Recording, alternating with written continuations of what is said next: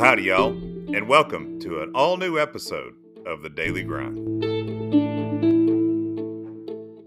Hey, good morning, Carla. We made it through a week. Daily Grind Nation, it's Friday, December 15th. Hallelujah. Hallelujah. Yes, and that means that there are 9 shopping days up till Christmas. Right. And the clock is ticking. You do not have to use every one of them. You don't. Do it this weekend. Make it happen. Because you will experience the proof that time is relative, because these 9 days will go incredibly faster than the preceding 9 days. Exactly. Yes, so just don't waste time. On this date, December 15th, 1791, the Bill of Rights was added to the United States Constitution. Oh, that was a good ad. Yes. Nicely done. On this date in 1836, a fire destroyed the U.S. Patent Office and erased the records of most of the first 9,957 U.S. patents. Ooh, that's bad. That is bad. On this date in 1944, band leader Glenn Miller's plane disappeared over the English Channel. No. Okay. And I mean, Glenn Miller was like one of the biggest musical stars of his day. Right. But he was the first big, prominent music person to die in an airplane mishap. Oh, the rest of them, I should have been paying attention. So I'm just saying, yeah, look, if you're in music, don't do it. Never, ever, ever, ever, ever, ever, ever get in a small aircraft. I'm just saying. And on this date in 1954, Davy Crockett, starring Fess Parker, premiered in its first miniseries. Love that. That brings back some memories. Not from 1954, but just Davy Crockett in general. Fess Parker, great. And show. I will tell you, as somebody who had a coonskin hat. Oh yeah. And went to the Alamo, that Davy Crockett did not wear short pants. I know. Even though John David did. Because his mom made him. And he threw a fit on the corner at the Alamo. I remember. Yes. Dave Crockett did wear short pants. So, this date in 1970, Soviet spacecraft Venera 7 successfully landed on Venus. Whoa. And it was the first successful soft landing on another planet. All right. There is so much more happening at Venus than I am aware of in space history. Yes. Goodness yes. I know. Okay. I know. Stuff we don't know about. So obviously December 15th is Bill of Rights Day. Okay. As it should be. It's also Cat Herders Day. My day. Okay. Probably the most challenging occupation on the planet. Oh. It's National Cupcake Day. Oh, bring it. Okay. And then just because they can't be part of the bigger group, it's National Lemon Cupcake Day. Oh, okay. Come on, Lemon Cupcake. Get your own name. Be a cupcake. Just be a cupcake. No, we gotta have. It's Lemon Cupcake Day too. Anyway, and it's National Wear Your Pearls Day. I will do it. Yeah, I'll do it. Wear Your Pearls this Friday. Okay. And now it's that time on the Daily Grind to sharpen your wit. I'm pretty convinced, Carla, that nobody is ever going to open the time capsule that my 5th grade class carried at NOLA Dunn in 1976. I don't know. Because I don't know that anybody knows where it is or what was in it. In fact, there could be a building on top of it now. No. I mean, yeah. Oh, my goodness. You know, in life, there are really 2 kinds of friends. Mm-hmm. Those who are around when you need them, and those who are around when they need you. So, Carla. Yes. You know, phones have the asterisk and the pound sign on the bottom of them. Yes. Actually, do you know what that pound sign is actually called? Is it an octothorpe by any chance? Yes, it is an octothorpe. Oh my God. And when you think about it, you can count. Yes, it's an octothorpe. Okay. So, we call it the pound sign. Generation Z is going to know it as a hashtag. Right. I don't know. Do other kind of things with it. Number sign, whatever. When Bell Labs designed the first touch tone phone, their system had 12 tones. Yeah. So, you know, they obviously put 0 in the mix, but that left them 2 unassigned tones. So they just used the asterisk and the octothorpe. There you go. How There about you go. that? That's awesome. Here's a cartoon fact. A cat will always assume the shape of its container. Right? That's nearly true in real life. True. Small box, whatever, they will. That's me. Let me squeeze myself in there. Just so we're keeping you up to date on all things Venus for you this week. Great. Okay. So, Carla, do you know which planet is closest to the sun? Mercury. Yes, Mercury, closest to the sun. Here's what's unusual, though. It is not the hottest planet in the solar system. What? Right. How come? You would think, what could be hotter than being the closest planet to the sun? Do you know the hottest planet in the solar system? No. Venus. Is it It's Venus? Venus. Oh. Because it has atmosphere. Oh. Mercury is so close it doesn't have one. Venus is close to the sun, but far enough to still have atmosphere, and its atmosphere traps all its heat. So it is the hottest planet in our solar system. And yet, some country that I can't remember landed a craft there. So the Soviet Union in 1970. Oh. Yes, this week. Okay. Crazy. On the hottest planet. Okay. What would you get if Santa Claus became a detective? I don't know.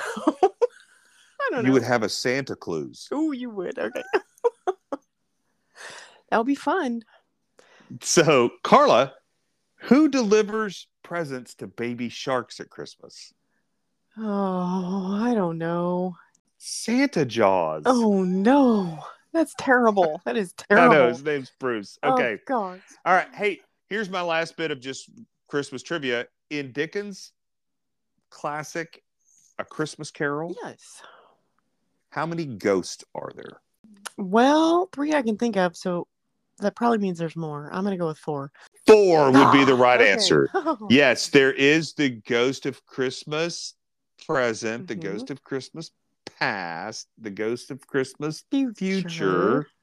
Really creepy. And there is Marley. Oh, there is. Okay. Right, the 4th ghost. Yeah, okay. He's often overlooked. Most people go 3 first. 3 was out of too the box obvious. Okay. Yeah, way to be there. So, hey, enjoy your weekend. Will do. Got to finish my Christmas shopping. Yes, you do, because tomorrow, Saturday, is 8 days. Yeah. So try to get it done before there's a week. Right. That would be good. That's a good goal. Okay. Yes. Will do. Okay. Well, listen, Daily Grind Nation, big sister, have a great weekend. Enjoy your week. And we will see you next week for more episodes of The Daily Grind. Yes. Happy weekend, everyone. And now it's that time on The Daily Grind to enrich your faith. And it's Friday, and Fridays means that it's not just John, but I'm here with Marisa. I'm here. Yes, Fridays with Maritza. And we are going through this journey through the Old Testament, starting in Genesis, looking at God's promise to bless all nations through his people. We did a big overview, layout of the Bible, and then we spent some time in Genesis on God's call to Abraham. In chapter 22. Mm-hmm. So a lot's happened. Maritza, just talk to me a little bit about your reactions to Genesis 22. Okay, first of all, John, I just want to say, how can you take me from Psalms to Genesis? I was not happy, and I am so distraught. It's like all these emotions I have right now. Started reading this Tuesday? Yes, so he called me. Did you? I can't remember in the notes. Did you put that we're reading Genesis 22 and then Galatians? Yeah. Okay. I said you can go look at some Galatians chapter 3 in there too. Yeah. So first and foremost, John, thank you for my Bible that I used. So I was all happy. I opened up my nice, beautiful leather-bound book, and I was all happy to read. I was like, "Oh, God came through on this promise, gave Abraham a son. Good for him, yay!" Even though he's 99 years old, 100 years old, and then we realized that he had a son Ishmael. I'm like, okay, this is cool, not ideal, but this is still going. And then you wrote on the little notes the sacrifice of Isaac, and so all of a sudden I see that God has straight up told Abraham he needs to sacrifice his son, and I paused and I went back and read what we read last week. Because how is he supposed to be the promise, the person, the child that's supposed to be born of Abraham, the promised, and then now he's asking him to sacrifice his son. So Tuesday, I read this. I was so distraught, I closed the Bible, closed it, and I called you. And John, I'm still not happy with this. But I was so distraught, people. Like, I want you to understand is that my voice was wavering. I was upset because I'm like, how can God make all of these covenants with Abraham and then all of a sudden tell him, I need you to sacrifice your son for me? Oh, yeah, because you three named me. I mean, you called me and you straight up gave me the John David Spitzer. What is going on? What are you having me read? I did. You're absolutely right. I said, I go, John, no, I'm sorry. John David Spencer. How dare you take me from the Psalms where we're talking about love and trust and all these wonderful things, hope and faith. And then you take me to Genesis. It is Abraham, and God told him to sacrifice his son. And I just wanted to know is that a day and a half, I said, I refuse to read. I refused to read anymore. The minute I read that, I was like, I gotta stop. And I know you told me, don't turn the movie off. Don't stop now. You have to don't walk out in the middle of the show. It's yeah. Good. It was intense. But then I was like, okay, you know what? We're gonna talk about it. I really need to pick it up again and finish. So I reread what we read last week again because I was like, maybe I missed something. Then I started reading from Genesis 22. So now he's asked to sacrifice his son Isaac. And he goes through with it. He straight up says, okay, come on, son. We're going to go out. And he takes 2 servants. He takes his son Isaac. And then he tells the servants, and I mean, I don't know what he tells his wife. And then he goes off and he says, you 2 stay here. Me and my son, we're going to go build an altar. Oh, here, son. Carry this wood. Because I'm, for the sacrifice, the lamb that's going to be sacrificed. And then the sons walk and say, hey, Pops, where's the lamb at? And then they get up there. He builds this altar. Oh, yeah, got to construct it. Constructs it, then binds his son to it, pulls out a knife, and right before he's about to stab him, then the angel shows up. And it's like, no, JK, just kidding. We don't need you to sacrifice. There's a ram over there. And, John, oh my gosh, John, I can't. I understand. I understand the point. Like I read it. I understand what the message is. It's because he had faith in God that everything was going to be okay. But I'm telling you, I'm like, I wouldn't even do that to my dog. If a voice or the heavens, a supreme line said you're going to have to sacrifice Lola, I'd be like, and that's a dog. So John, this does not sit well with me. I am not okay. And we have to talk about this. It is okay to not be okay with this story. This is really one of the most difficult and shocking stories in the Bible. The story of Abraham and Isaac. God makes this, like you just said it, this unimaginable request. Oh, and I need to go back because there's another key word in here. It's the angel comes down and says, because you feared God, we know that you're faithful, basically. Mm-hmm. That word fear also. John, this is intense. It is. Let's do the setting though, because what is always most important when we're reading something out of the Bible?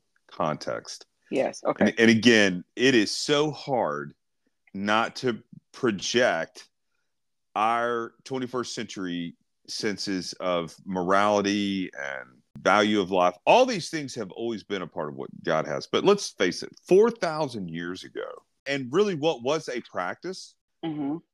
Abraham is living in the land of Canaan, and the Canaanites, one of the deities of fertility that they worship, they practice as a people human sacrifice. Like child sacrifice is a thing that these Bronze Age folks practice. Mm-hmm. So it's not unheard of. Thought of it to us is just offensive and jarring. I mean, I'll admit it. I've tried to go, what would that be like? And I can't even imagine it. I can't get that far. And that this is like an ongoing like, Oh yeah. I don't want to say arc, but you see it in different types of like faiths. I mean, even if you look at something like the Mayans or stuff like that, the Yes. sacrifice of a person, or Yeah. Where does that come like, from? Yeah. That and a Egyptians, person needs and to get killed here. some, Yeah. but like it doesn't matter what culture or what anything. Yeah. It's a It's thing. Part of what's going on here is, uh again, the request would have been like, what? Like, I'm not sure. But Abraham would have even heard that ask different than we would. Now, he's got a unique situation, though, because most people, it's like, hey, the fertility god, and, you've got 10 kids, so number 11 is mine. That's what we do. But Abraham is like, man, they got none. And then they finally get one, and he's like a miracle. Medical journals would have been writing studies on how in the world this man and this woman conceived and, had a child. right. And God says, hey, I want you to sacrifice him. Still painful, still anguish. But again, it's so hard to go, yes, horrible. And it should. I mean, I think you and I have talked, and I've said, this story no one should be comfortable with this story. I mean, if you are, something's wrong with you, or you've never really thought about the fact that these are real people in the story and that there's drama going on. Because it's, these are not just one-dimensional kind of characters in the story, but there's a lot going on here. And like you said, it's been a long time going. I mean, from Abraham hearing a God who calls him to go to a place.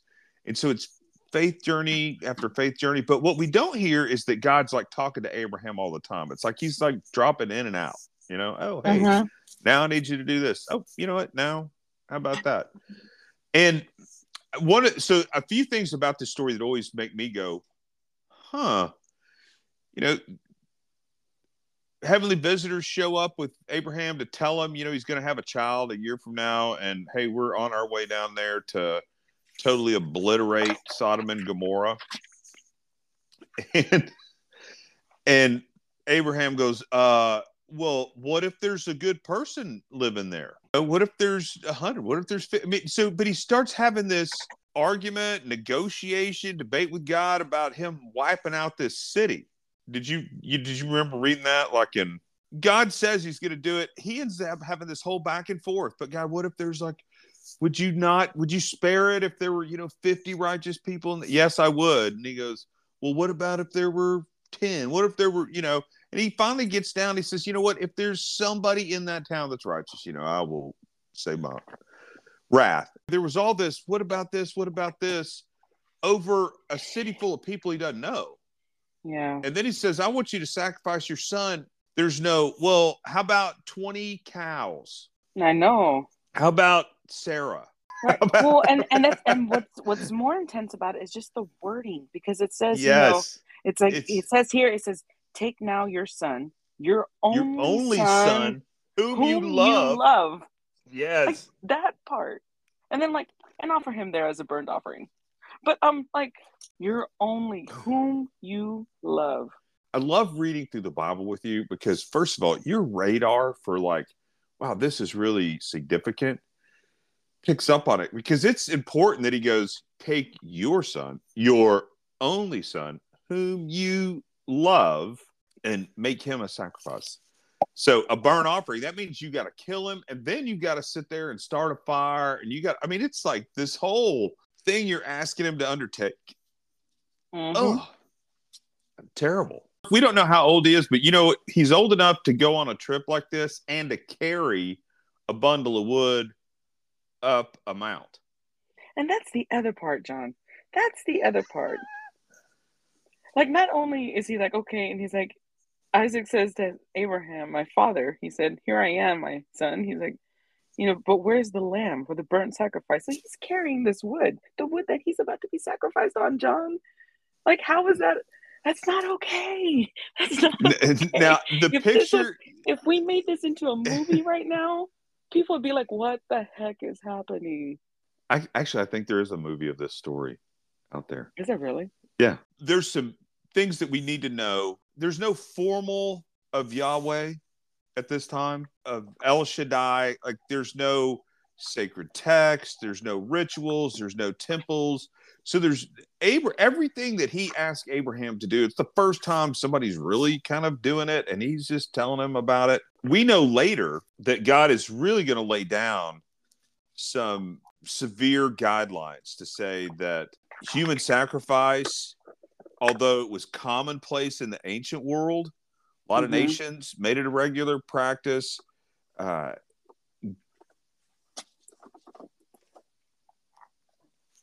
God says that it's forbidden, and he will lay that out like in Deuteronomy 18 and Leviticus 18, that he said, Israelites, my people, we are going to be completely different than every other one of these cultures, because I will tell you that is detestable. It is kind of strange that God's asking him to do it. But again, we're going to go ahead and spoil this one as we talk about it. But he didn't. But spared you from it. But John, this is like the first. It's like, okay, Abraham, like I said, I promised you this. Yes. The son whom you love, sacrifice him. And granted, they did stop it. And that does show the sense of faith. I mean, obviously that's like a great and wonderful thing. I'm not saying that. But then I'm sitting there going, like, okay, let's just kind of jump back over to New Testament. He sacrificed his only son too. And I'm like, wait a second. But oh my gosh, but that is really the picture. God doesn't mind playing the long game.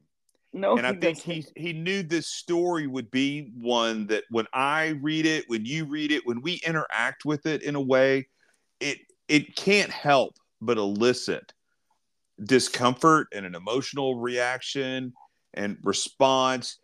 And I think there's part of that God is really trying to say, I just want you to know that it was at great cost that I chose to love and redeem a people, and that this is how I was going to do it. And there's all this imagery of Jesus having to carry his cross up to Calvary. I mean, that was the Roman thing. Like you have to carry the very thing that we're going to kill you on, just like Isaac is carrying the wood that's going to be turned into an altar.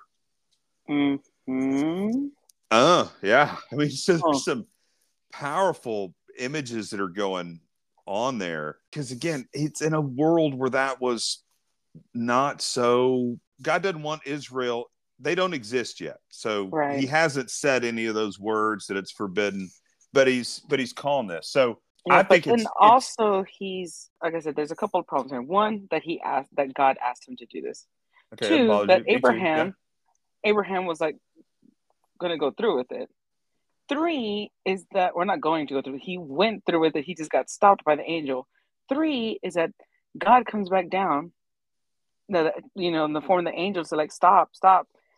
And this is the part. It's the wording, because it says, and he said, do not lay your hand on the lad or do anything to him. I'm like, you just told me to, and now you're telling me to stop. And it says, for now I know that you fear, again that word, fear and revere God, since you have not held back from capital me or begrudged giving me your son, your only son. So I was like, what the heck kind of mind game is that? We'll start breaking the story down right there in the beginning of 22. Okay. There's some odd things too. And you said it, because he said, take your son, your only son, whom you love, Isaac. Then he named him. And then he gives them, go to the region of Moriah and sacrifice him as a burnt offering on a mountain I will show you. Like, he didn't even tell him where he's going. Again, he has to just head out to a destination where this horrible event's going to occur, but he doesn't even know where it is. I'm always kind of like, at that point, there's no, how about me, God? How about if I just go and I will plunge the knife into my own heart, set myself on fire for you? There's no argument. It's subdued. We don't know, but there's nothing recorded that he ever mentions anything to Sarah. Hey, we're going to go do father-son stuff. Yeah. Him and the servants, and they just they head out to this place they don't know, and it's a long journey. I can't imagine how heavy every footstep that Abraham took was, because just because he said I will do this doesn't mean that he was excited about it. No, and I don't think he was either. I think he was like, but Abraham only knows a world full of people who worship gods that wouldn't bat an eye at sacrificing a human. And I mean, that's the world he's living in. But at this point, he must have assumed, because he's discovering. So he's going, I don't know God in and out. Like we've been talking for a while, but I don't know. Maybe this is okay. Gods are like this. Mm-hmm. They demand something of you, and you got to oblige, what they request. But I also think that it's important when he gets there. He says to the servants, it says, Abraham said to the servants, settle down and stay here with the donkey, and I and the young man will go yonder and worship and come again to you. And then there's a little note here that's a S on mine. It says, Abraham was not lying to his servants or trying to deceive them. Part of this point, and you picked up on it. Fear, like when we think of fear, man, my brain, I have to know kind of the context to think, we're talking about an old type reverence. Because if you tell me, hey, fear, I'm immediately going to think of something scary, something you're afraid of, something that terrifies you. Abraham, I think, is really displayed here because I don't know who God is completely. I don't know what he's all about, but I do know that I've decided to trust him. Everything he has so far told and promised me has come about, including he's told me, I'm going to give you a child. I got one. I'm going to make you this father. I brought you to this land. You did. And I think he meant it when he said, look, I don't understand what's going to happen. I don't know how things are going to play out, but all I know is God's made me this promise. Mm-hmm. And this child is part of it. And so we're going to go up here, and then we're going to come back. Does Isaac serious? So I do have that. So does Isaac have a story? Does he tell, like, dang, my dad was about to sacrifice me? So we never fully hear his side of this story, but what we do know is that Isaac grew up having faith and trust in God. Okay. And is part of, because the people of Israel, because that's who's getting formed and developed here. This is the foundations that are getting laid for God's people. And they will always refer back to the patriarchs, and they will say to Abraham, Isaac, and Jacob. Jacob is going to be one of Isaac's sons. Okay. So they talk to those generations as being that is our heritage. And it's the faith of Abraham, Isaac, and Jacob. Isaac didn't grow up to be rebellious and a non-believer. He had a faith that came out of this as well. But because yeah, I don't know how you could forgive your father. He's just sitting there. I'm like, I'm laying on this wood. Okay, you're binding me to this thing. Okay. Well, but at the same point, if you think about it, because I can understand why Isaac has faith in God, because first of all, an angel came down and stopped it from happening. So as a person, like, this is hindsight. After we had this discussion, I'm sitting here thinking about it. I was like, okay, if I saw a supreme being come down and stop and be like, oh, look, they just saved me. Yeah. And I'd be like, wow. I love really him so much. And you know what? My father was believing this, and this happened. So you know what? I 100%, like, I get that part, but it's still a part of me is kind of like, but how can you forgive your father? Okay, because you recognize it's a supreme being, but it's like, cool, but you literally were going to sacrifice me, your only son. Right, because if, again, our culture, if I told you, I think God told me to take Jesse camping, and while we're out there, I'm going to sacrifice him. I'd be like, what the hell is wrong with you? You would probably go, hey, can you hang on a minute? I got another call. And you would be calling 911, and you would go, I'm like, get over to John's address. Somebody go check up on him right now. Because he is mentally unstable. I mean, like, there's something wrong with him. And when we talked on Tuesday, and even when we talked earlier this week, I appreciate you explaining that, because you're right. Context and history. At the time, it was common. It was common to do animal sacrifices, human sacrifices, as a way to appease, the God of that time. But it's still unsettling. It is. It's a disturbing story. And so what in the world are we supposed to do with it? I think that's the thing, is we unpack this kind of stuff for us. Part of it is I can embrace it as part of an ancient text that tells an ancient narrative of how God begins to reveal himself to certain individuals that he is going to establish as his chosen people who will be his mechanism to bring salvation and redemption to everyone on planet Earth. But it's more than just a story that I think we need to read like that. I think that there are some things that we can learn from the story of God's request. Well, the first thing that I actually wrote down, talk about learning. I find that I learn when I can ask myself more questions. Oh. And the first question I asked myself, enough that I actually stopped my husband and said, I need to ask you a question. But it is, what is the question I wrote down is, what is the nature of faith?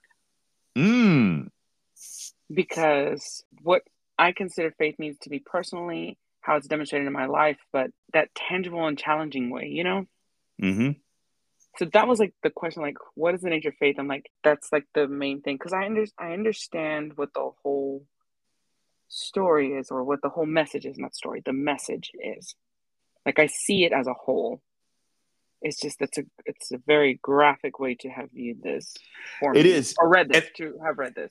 And I think in our modern culture, I think there's a lot of people that would say faith kind of synonymous with wish and desire. Like I hope that, I believe that, but yeah. But it's not. It is something. It's much more substantive. It is a thing that you will take action on.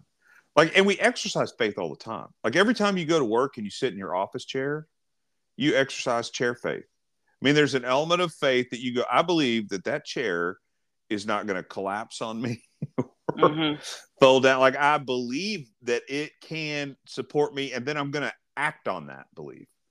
And it's that acting on the belief is where faith comes in. For me, it was, I can't help but feel deeply unsettled by the idea of a father being willing to sacrifice his son. And then also Isaac just seemingly to like allow it to happen. And it goes against my every instinct I have about like what parental protection is and a trust a child places in a parent.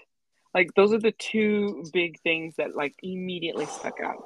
And I know that this has been, you know, a discussion, you know, in theological significance and debated. Oh, I mean, there's no way this is for not. Thousands and thousands of years. People have gone. It makes you think. It makes you think about what faith is and obedience and sacrifice in those extreme terms.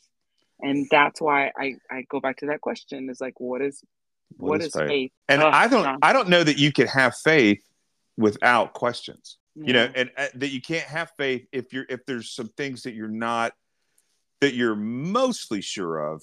Because if you're absolutely confident in it, then acting on it in some ways is really not much faith involved. And you know, John, I'm curious to everybody who is taking the time to listen to this podcast.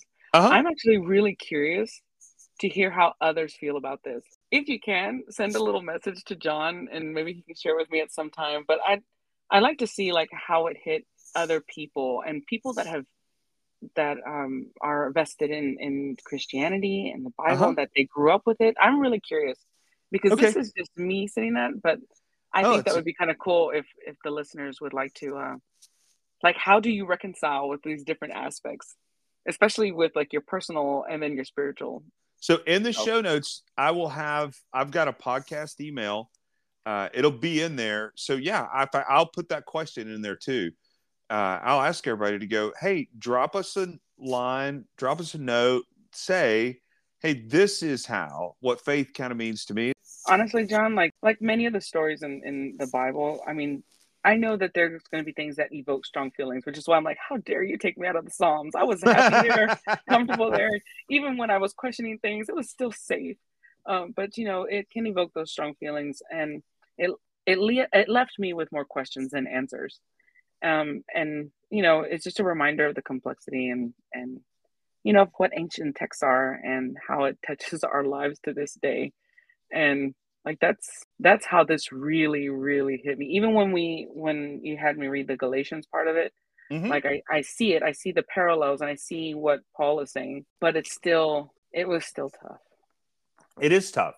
And hopefully 10 years from now, if you reread this story, it should still be tough. It's still tough for me. first of all, I think God is showing Abraham and Isaac and the people that are going to come out of their lineage and story that, hey, I'm different. That I'm unlike the gods of your day, that in other religions, you had to do work, you had to make sacrifice. And I think God is saying, that's really stuff that men have made up. I have a system in which I'm going to do all the heavy lifting. There is still this responsibility, but it's a partnership. And I am going to be the one that comes to you. I'm not going to ask you to come up to me. And in fact, that's what Christmas is. Emmanuel, one of those names that we sing Christmas carols, Emmanuel, means God with us. Like I'm gonna put on an earth suit and just walk around in a flesh and bone outfit, just like y'all. Mm-hmm. The other thing is that God did, again, he did what we couldn't do. And I will tell you, I mean, I've studied this and I have tried. In fact, I remember reading this story as a new dad when Joe was little. Mm-hmm. I could not, I tried to imagine what it would be like. I was like tying him down, raising that knife, and I couldn't do it. And I just couldn't even make myself imagine it. So I can't imagine physically actually going through with it. Silently calls 911. So, but I'm just saying, because the thought of it to me was just sickening. It was disturbing. I couldn't even pretend to do it. Oh. But what I do know, because it would have been one of those things. I don't care what God said, what he promised. I don't know that I would have had that kind of faith. But when I really sit down and think about the story, it is so disturbing. And I think that's the point. And because I think that's how we're supposed to feel. I think that the visceral reaction that we have to this are the same that God has. I mean, it is this crazy request, but it all points to a thing that God says, this is how great my love for y'all is. That you need to understand that it's not okay, I'll pay that fine for you. No, it is costly. It is sacrificial. I've spent a lot of time, I think a lot of my life reading this story. I would be disturbed by the request that God made for Abraham, but I don't think I spent enough time disturbed by what God did in actually sacrificing his son. He went through with it. And I think that's one of the points. God stopped Abraham, but he stood there and watched the nails get driven into Jesus and a crown of thorns get beaten into his head and insults hurled at him. And he watched as he was struggling for air and was just whipped. And that story should disturb us just as much, if not more. So this may be spoilers, and we don't have to answer. Oh, that's fine. But is the book's been around for a while? If people hadn't read it, it's on them. That's true. It's not like this just came out yesterday. But did Jesus know he was going to be sacrificed? Yeah. In fact. Okay, so I think that's the difference. I think that's the reason why this actually. I mean, not that I think that Jesus should have been sacrificed either, and I understand the bigger picture of that. Well, I'm sure I will eventually. But I think that's, again, is I'm sitting there thinking about it. And I know you and I discussed this offline, is, 3 days it took him to get there. Well, Abraham those 3 days are important too. Abraham is carrying Yep. the thought and the weight of what he's about to do. And Isaac, let's just give him an age. Let's give him like 14, 15. Yeah.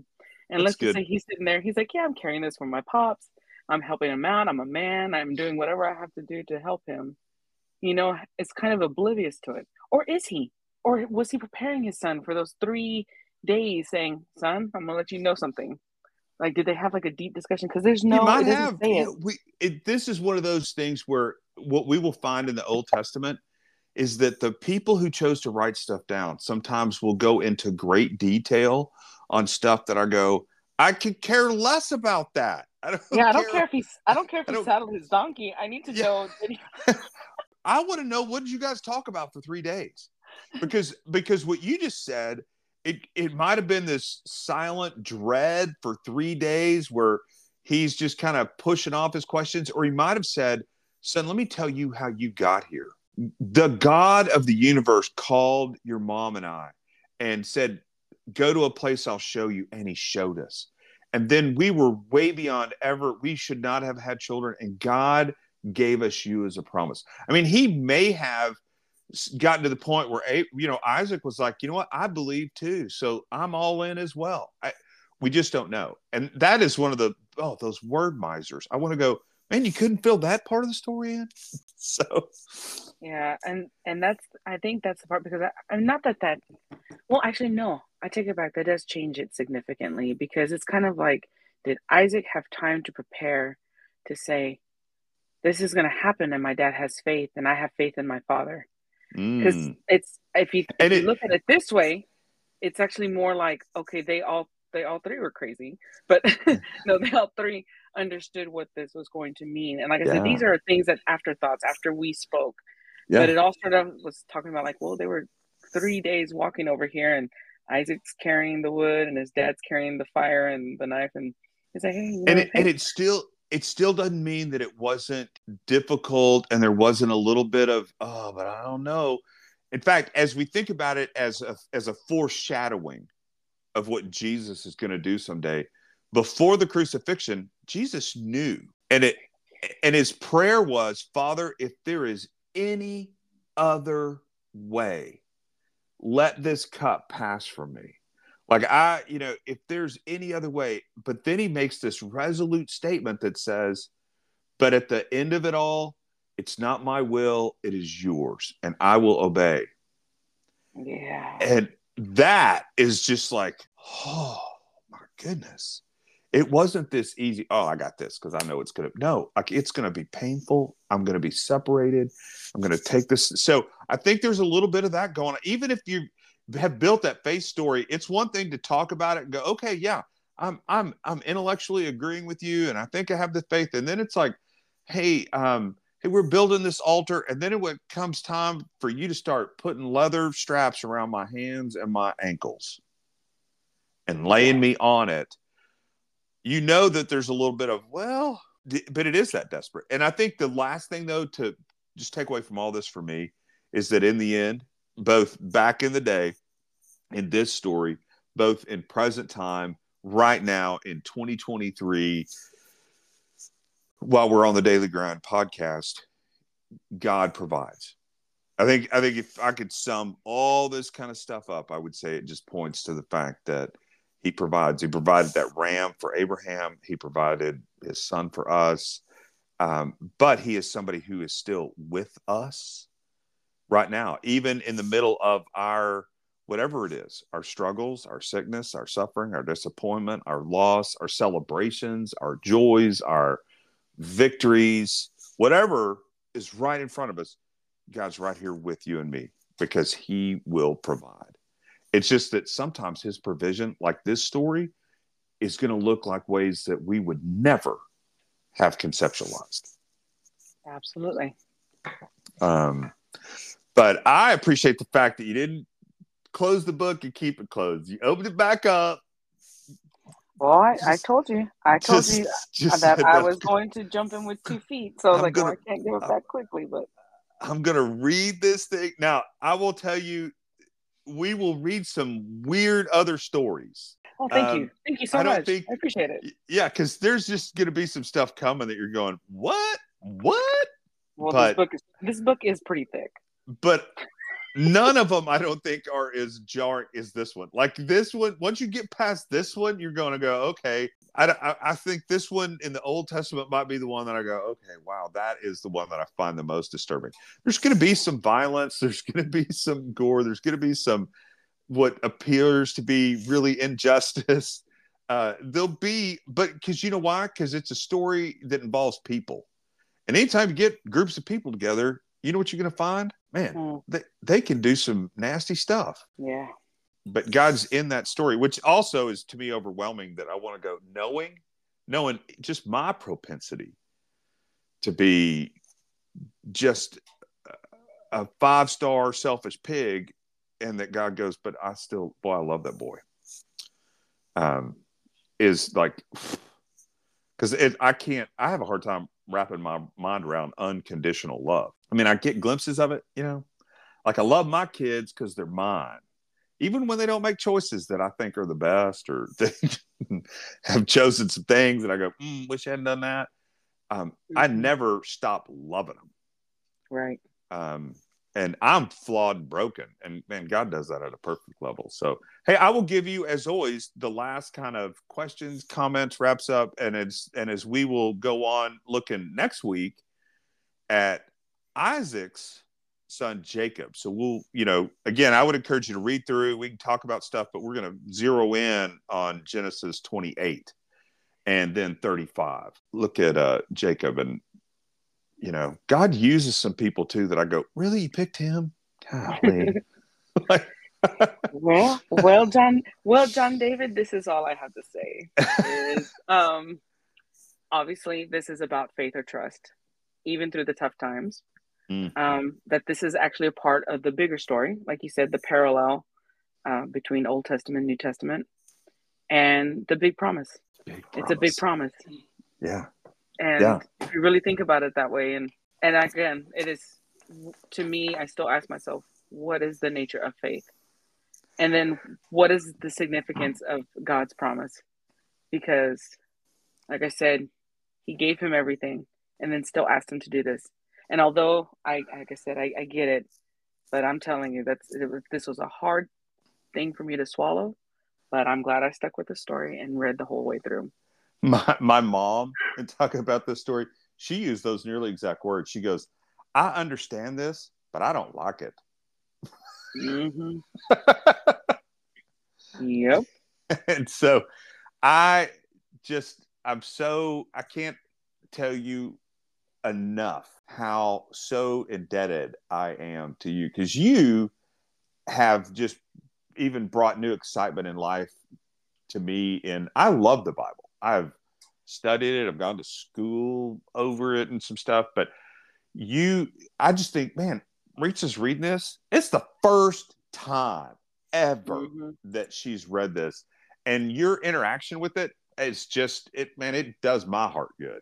And I love it. And I love your insights and your willingness to be on this journey and to ask questions. So it is so mutual. So I just want you to know that this is you're helping my faith, just like I hope I get to play a role in helping yours along, that it is mutually beneficial, and that it's not, one way or lopsided in any way. Well, John, I'm just letting you know is that I am still in, so I will be here for next Friday. Right, you haven't scared me off yet. I mean, you're pretty darn close. Good. Well, I mean, seriously, if you can hang around after child sacrifice, what's going to run you off? I mean, seriously. So, absolutely. But thank you, John, for this. But like I said, every once in a while, throw me a bone, give me a psalm again. Now, as we keep going, I will tell you, we will hit one of my favorite. We kind of end up Genesis with my all-time favorite story and character, Joseph. Just yeah. You will dig it. So, but yeah, hang in there. Everybody on the Daily Grind, listen, in the show notes, I will drop my podcast email. Would love it. We may spend some time on some Fridays answering or reading just a few people's questions that they have or their faith responses to things. That's a great suggestion. So do that. Do all the podcast stuff.